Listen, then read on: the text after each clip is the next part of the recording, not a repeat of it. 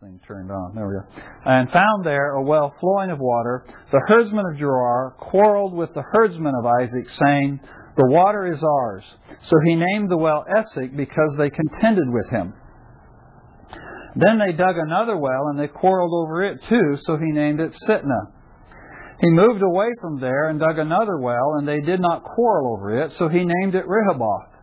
For he said, "At last the Lord has made room for us, and we will be fruitful in the land." Then he went up from there to Beersheba. The Lord appeared to him the same night and said, "I am the God of your father Abraham. Do not fear, for I am with you. I will bless you and multiply your descendants for the sake of my servant Abraham." So he built an altar there and called upon the name of the Lord and pitched his tent there. And there Isaac's servants dug a well.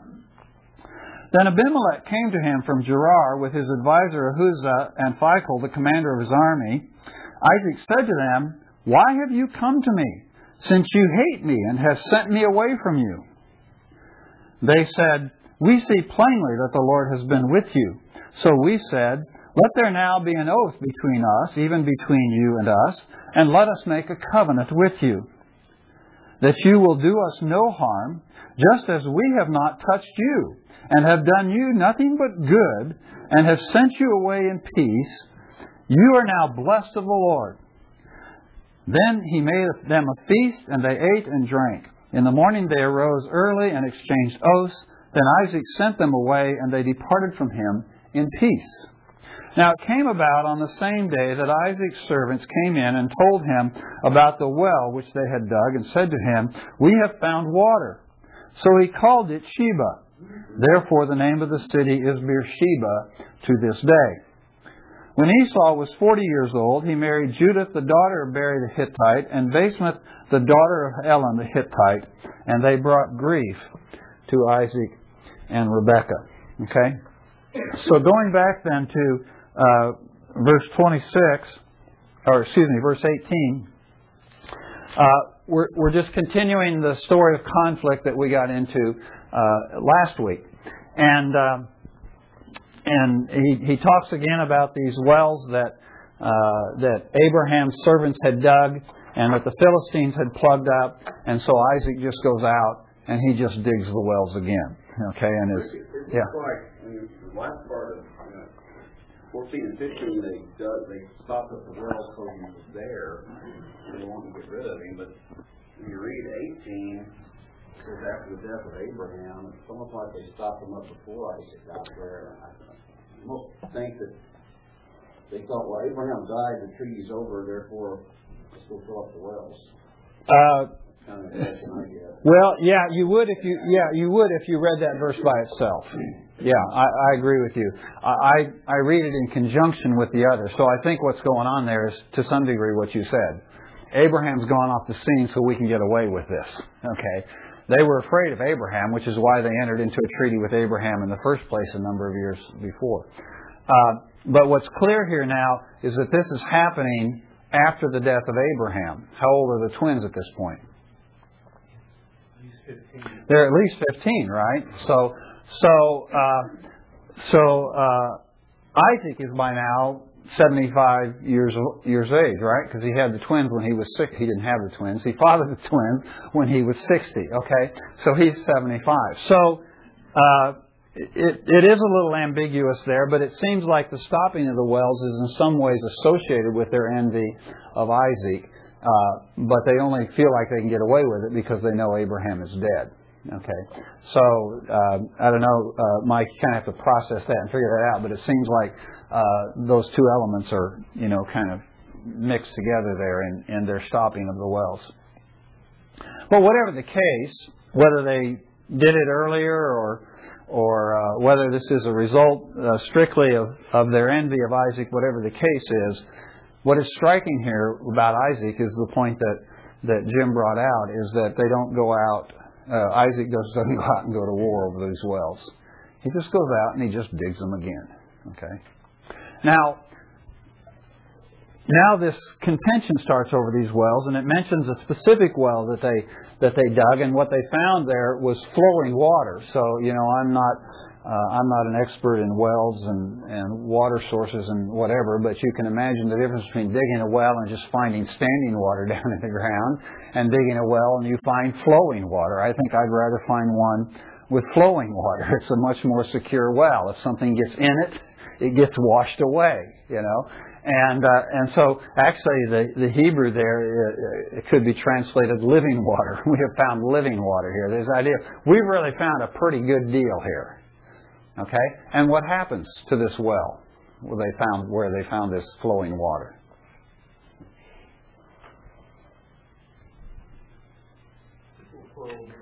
Okay? The Philistines said, hey, that's our water. Okay? And so they have this big fight over it. It doesn't actually tell us how the fight gets resolved, or if it does get resolved. But you kind of get the impression that Isaac just kind of lets it go. And he goes over and he digs another well. Okay? And when he digs the second well, what happens? They quarrel over that as well. Okay? So everywhere he goes, he digs this well. The Philistines come and they say, that's our water. That's our water. That's our water. So finally, what does he do?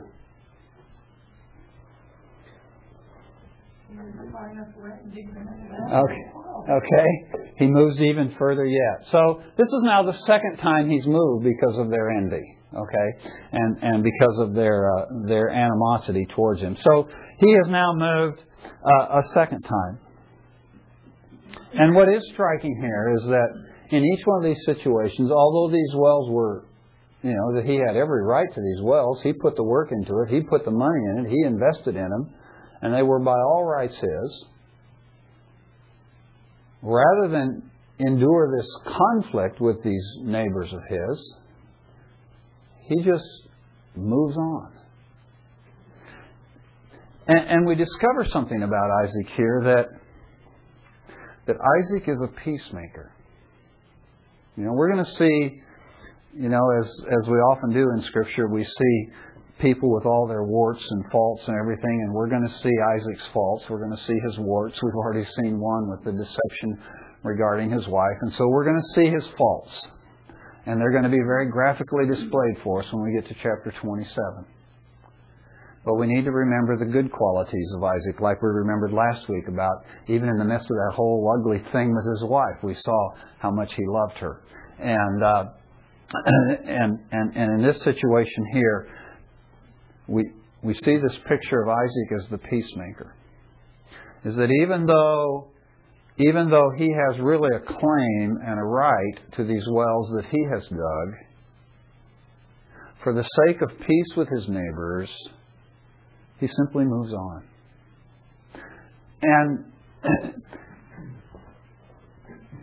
And that's really instructive to me because I'm not typically that way.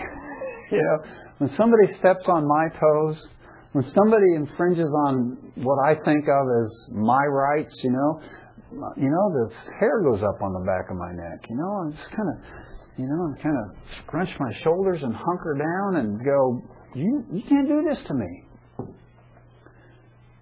And oftentimes I would rather have conflict for the sake of my privileges and my rights and my name and my reputation. And we don't see that with Isaac. He's in one way he's a type of Christ. Remember what Ephesians chapter 2 tells us about Christ? Who, although he existed in the form of God, did not regard equality with God a thing to be grasped. And that passage in where we hear that classic Christology there in Philippians chapter 2.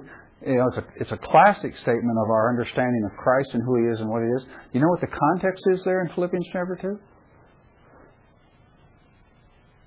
It's conflict in the church. And before he says that about Christ, he says, have this mind in you, which was also in Christ Jesus, who, although he existed in the form of God, did not regard equality with God a thing to be grasped, but humbled himself and became a servant.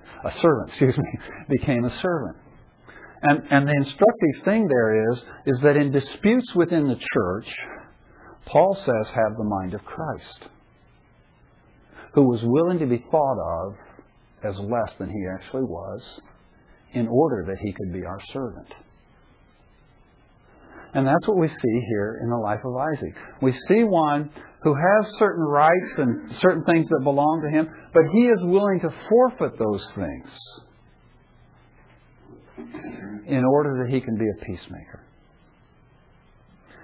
And our tendency, of course, is I don't want people to think less of me than I am.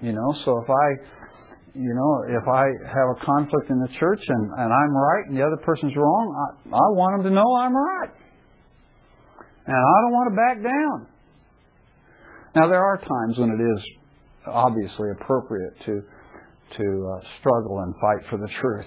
But Paul is making a very clear pattern for us there in the mind and the life of Christ that we are to imitate. And I find Isaac doing this in a very striking way. And I discover from this there are some things that are more important than my rights. Rick, there's a little bit of an inconsistency here because it's almost more than that. It's kind of like his faith is that I don't have to have that because God's promise in the land is big enough that I don't have to hang on to every little thing. Kind of like I see a lot of people said in the States, I want this, I want that. This greed. It's like there's a whole rest of the world out there you can be blessed in. Because I noticed two things. After he gives up the wells, and then he goes to Beersheba and God appears to him and blesses him. And then Abimelech comes after him. I mean, this is not typical, I don't think.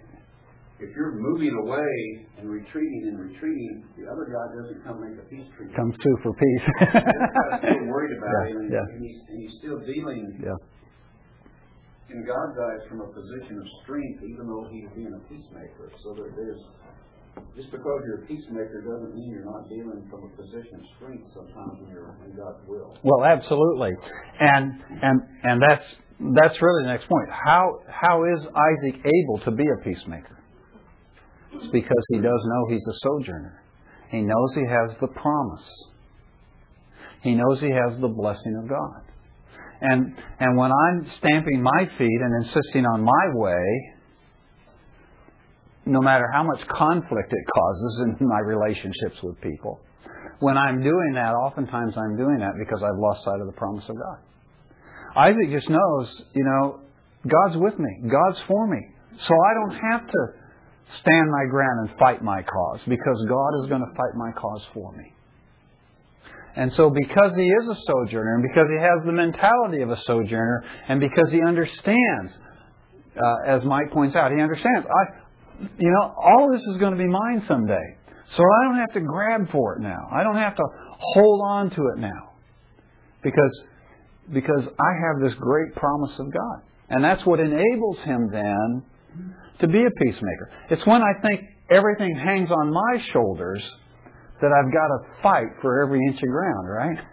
It's when I think it's all up to me that I have to fight for every inch of ground. But when I have confidence in God, and I have confidence in God's blessing on my life, then, as Mike says, I'm really dealing from a position of strength all the time because God is for me. Okay?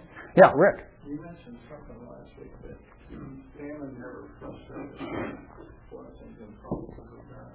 Do you think he realized that by this point? Well, I don't know if he realized it right away, but let's just move on to that point here, okay? Because that raises a good question. So he has conflict over one well, he digs another well. He has conflict over that well, and so he goes and he moves on and he digs another well. And he doesn't have conflict over that well, so what does he call it? Rehoboth, okay? And the idea there, the word there means breadths or broad places. And he says specifically that he named it that, he says, because God has made a place for us and we will be fruitful in the land. And so Isaac gets to this place that he calls the broad place. Now that's a pretty cool term, isn't it? When we think about broad places. Most of us here are Okies, right? we kind of like living in Oklahoma, and one of the reasons we like living in Oklahoma is because it's, they're broad places here, And I read about and see and think about these people that live in places like, New York City, and even the people who are quite wealthy live in these little tiny, cubicles that, that they pay $500,000 for the privilege of living in. And I go, who would ever want to live in a tin can like that? I like living in it. Well, I'm sure they like it. They like, people who live in New York, for some reason they like living in New York. I don't understand that. But I like the broad places. I like the places where I got elbow room. Why? You have big elbows? So, my neighbors have elbows too. That's why I like it. Because my neighbors have elbows too. I like the space because it diminishes the conflict. You notice that? We like to have a lot of room because it tends to diminish the conflict. But now remember, when Isaac moved to Gerar first, and this was many years before, a number of years have passed, because remember we talked about how this chapter really spans many years. And the beginning of the chapter apparently occurs before the birth of the twins or when they're still quite young, because the Philistines have no idea that Rebekah is Isaac's wife. Okay, so probably the first part of this chapter occurs before the birth of the sons. Now we're up to a period of time that's following the birth of the sons, and they're already 15 years old because it's after the death of Abraham. So it's now 15 or 20 years later. Okay? So we're talking about a lengthy period of time that Isaac lived in Gerar. And when he first went to Gerar, God said, don't go to Egypt, you stay here. And He says, you're going to be here a while. Now, how did Isaac know to move to the broad place? How did Isaac get from Gerar? How did God get Isaac from Gerar to this broad place, Rehoboth? Through conflict. Through struggle. He got him there through the struggle, through the conflict. Now, when I experience conflict and struggle in my life, I just get all upset with God. And, this isn't fair, and people aren't treating me right, but what is interesting is it's the conflict itself. When he went to Gerar, he got a vision from God that said, this is the place, hang out here. But when God wanted to move him from Gerar to the broad place, He didn't come and give him a vision. He just pressured him over there.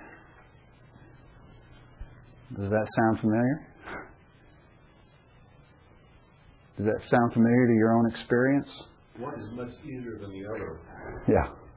Well, yeah, we think it is. Yeah. Of course, I've never had a vision of God, so I'm not sure it's easier, but I think it is. Yeah. Yeah, I think it is. Yeah. And the conflict you don't know. That's right. I don't. Maybe you guys know. Yeah. You never know. Yeah. Okay. And that's why I never liked the open window theory of Christian living. Or that God's going to open all these doors. He doesn't say anything like that here. He's got this pressure, so he's got to go somewhere. So, okay, let's go dig this other well. Yeah. Eventually, it works. And you notice what he says when he gets there? He says, at last. What does that sound like to you? He's tired of this struggle stuff. So it's been going on a while, folks. You think that's God's normative way?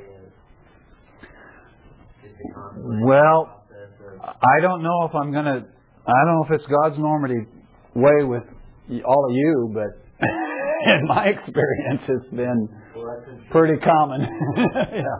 I don't know if it's normative in every situation, but I tell you what, it's common enough that when I read this, I went, oh. If we took a vote in this class and said whatever the answer is, that's normal, then everybody would say, okay, that's me. Yeah. I don't know if you can... So it's encouraging, isn't it? When we're still in the midst of conflict, we look at the stories in the Scripture like the story of Isaac, and we go, okay, this isn't because God's abandoned me. It isn't because I don't have God's blessing on my life. It isn't because God doesn't love me or care for me or forgotten me. But it's because He's moving me to a broad place. And when I get there, I'll know it. And I'll say, at last, I'm in a broad place. Well, he spends a period of time there. We don't know how long. And then he moves to Beersheba. Now, what is the significance of Beersheba?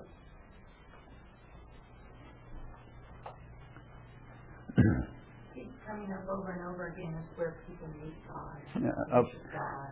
okay? It comes up again and again. The first time we encountered it was when Hagar was driven out with Ishmael, and she went out and wandered in the wilderness of Beersheba, and that's the first time we hear about it. And then the next time we hear about it, Abraham is there, and that incidentally is where the first Abimelech comes and strikes that peace treaty with Abraham. And actually Beersheba is, as much as any place, is where Isaac grew up. As much as any place is to Isaac, it's hometown. Okay? And finally, after all these many years, he comes back to Beersheba, and on the very night he gets there, what happens? The Lord appears to him. Now, maybe I just imagine this because this is the kind of person I am. You know, when I need to talk with God, or I think God needs to talk to me, I go out at night and I go out for a long walk, out as far away as I can get from the distractions, and I get under the stars and I talk with God, and I've done it all my life. And I kind of see that in the life of Isaac, because remember when he first met his wife, what was he doing?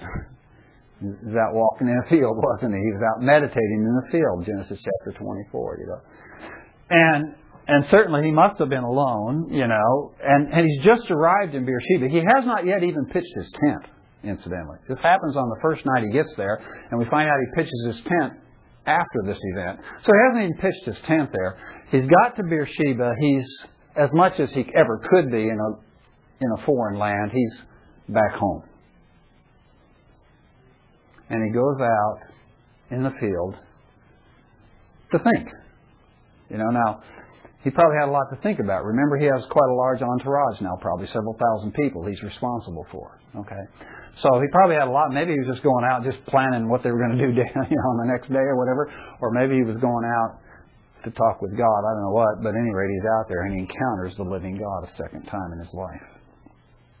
And God comes to him and just repeats to him again these same covenant promises that he had given to his father. I'm with you. I'll bless you. I'll multiply your descendants. And I'm going to do it for the sake of your father Abraham. I'm going to do it because I made him a promise, and I'm going to keep that promise. And that means doing it for you too.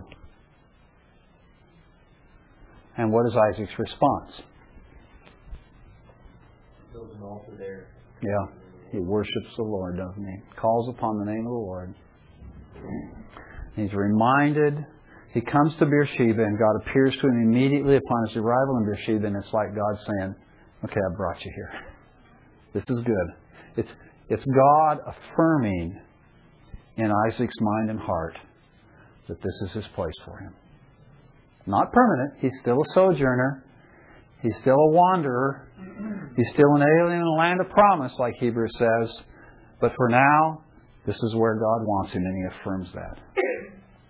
And he says, you know all that goody stuff I did for your dad? I'm going to do it for you. And I'm going to do it for you because I promised your dad I would. And so I'm going to keep all these promises. Now, remember, as we said last week and as we said this morning, the purpose of chapter 26, one of the purposes of chapter 26, is to remind us what is at stake in the conflict between Jacob and Esau. So let's just do a little imagination here, if you will. This isn't the way it happened, but just kind of imagine that Isaac is out there and God comes to him and God speaks these promises to him. And just imagine that Esau and Jacob are there too. And they're looking on. And they're hearing what God says to their father Isaac. And I'm creating this scenario, and like I say, this isn't what really happened, but I'm creating this scenario to picture for you what's at stake in the conflict. So imagine Esau and Jacob out there, and their father is hearing those things, and knowing what we know about Esau, and knowing what we know about Jacob, if Esau is there and he's seeing God speak to his father Isaac and tell his father Isaac these things, what is Esau feeling and thinking at this point? He doesn't value it. So what? So what? You know, he's probably over here playing in the dirt or something. He's totally ignoring it. How do we know that? Because we know he despises spiritual things. He despises the things of God. He's so preoccupied with the immediate, the now, the temporal, and the material that the eternal values are irrelevant to him. But on the other hand, if we go over on the other side and Jacob is over here and he's watching, what's he thinking? I want that. Thinking, I want that. I want that more than anything else in my life. I want that. I want the blessing of God on my life. And when I think about that, then I try to apply it in my own life, and I think, where do I stand in reference to the things of God? And where do I stand in reference to those things which are my birthright? My birthright, not because of whom I was born to physically, but because of whom I was born to spiritually. How do I feel about those things? Do you think Jacob was that spiritual, or does he just want stuff? I mean, I don't attribute to him that high a motive yet. No, not yet. No. God's blessing, he's just working on God's blessing is Isaac's property. I want the double. Yeah, I think it is a period of time while God cultivates that in his life. Because I don't think, and that's why I think he keeps grabbing for it through carnal means until he finally gets to the riverbank on the way back and he finally realizes, what all is at stake. Yeah, I think he's still pretty carnal at this point. Yeah. But the difference is, it's still the blessing of God. And he wants it. He desires it. And we see that in his life, okay. Whether he wants it simply for the material benefit of it or whatever, I assume at this point you're probably right on that, Mike. And I think about that. Well, actually, when I think about salvation, and I think, why does anybody ever come to Christ? And not a one of us ever came to Christ without selfish motives involved. None of us ever came to Christ for the glory of Christ and the glory of God. When you first came to Christ, you weren't thinking, I want to glorify God, and you were thinking about you, weren't you? You were thinking about saving your skin or solving your problems. And every one of us who came to Christ for selfish reasons. And God is able, that's the grace of God, isn't it? That He's able to save us in spite of the fact that even when we came to Him, we came with selfish purposes in mind. That's the grace of God. Yeah. Gary. It made me think what Mike said. And this is skipping ahead, but when Jacob does leave, he's very Bethel. He has that dream, and in his whole vow to God, it's in chapter 28. Mm-hmm. Is basically, God, you do this for me, and you'll be my God. Yeah. He gives him a condition, doesn't he? And at that point, if I were God, I'd say, well, stick it, man. But God doesn't. He fulfills it, and he comes back to that very place later. And then he remembers, oh yeah, this is what I promised God. It's an awesome story that we'll get to as we go on through Genesis. Well, so we have this then, this encounter of Isaac, and he encounters the Lord. And then we have, as Mike mentioned earlier, Abimelech comes back to him, suing for peace. I want a peace treaty with you. Why does Abimelech now want a peace treaty with him? God in his life? Yeah, he thought God was on this guy, and he didn't want to be on the opposite side. He's scared. As Mike says, Isaac's negotiating here from a position of peace. So, to put it in the modern terms, Isaac's peacefully living there in his house, there in Beersheba, and he hears a knock on the door, and he goes to the door, and there's Abimelech and his advisor and his general of his army. And what does Isaac say? Because you hate me, why are you here? Isn't that a great greeting to get, when you're wanting to have peace with somebody and the first thing you hear from is, "You hate me, you sent me away, what are you doing here?" Now, the politics of it, we didn't do anything wrong. We treated you so right. yeah. He says, "Now we did you only good, and we didn't touch you." And that's an interesting situation that's going on there, because it happens in our lives all the time. That we have a conflict with somebody, we have some kind of situation with somebody, and they've wronged us. Or we may be the other way around, we've wronged them, but just to personalize it for us, they've wronged us. And then at some point, they want reconciliation.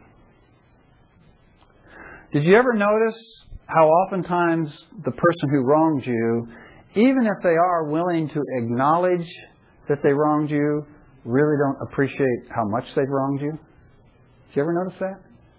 Can you be reconciled on those terms? Can you be reconciled when the person who comes to you and says, "Okay, I wronged you. I know this, but really, I treated you pretty good too." You see what Abimelech's focused on? Abimelech is focused on all the good stuff. He's just been blasted by Isaac, and he just focuses on the good. Now, what Abimelech says is, to one degree, true. They didn't touch Isaac and they didn't touch Rebekah. Remember the whole thing about the deception and everything? They didn't touch him, and they did treat him right. And Abimelech issued this order, "Don't anybody touch Isaac." Okay? So nobody touched Isaac. They just plugged up all his wells. Okay. Well, for you and I, living in contemporary American society in Norman, Oklahoma, and we turn on the tap and the water comes and, we don't think anything about it, it sounds like just a mild inconvenience. This is a guy who had a couple thousand people depending on him, and all the livestock and everything, and every time this happened, he had to move. How do you like moving? You and your little family of 4 or 5 or 6 people. And your handy little Ryder rental truck, How do you like moving? It's not easy, is it? How would you like doing it if you were Isaac? Having to fold up the tents and load them on the camels and travel through that heat and several thousand people while you're at it, How would you like to do that? This was no minor inconvenience to Isaac. And oftentimes when there is a conflict, the person who's done the wrong, even if they acknowledge that to some degree they've done the wrong, they don't really understand or appreciate how much they've hurt the other person. And so, what I'm expecting Isaac to say here is, "Now wait a minute, Abimelech, that's not how I remember things. Let's get this straight before we have a peace treaty."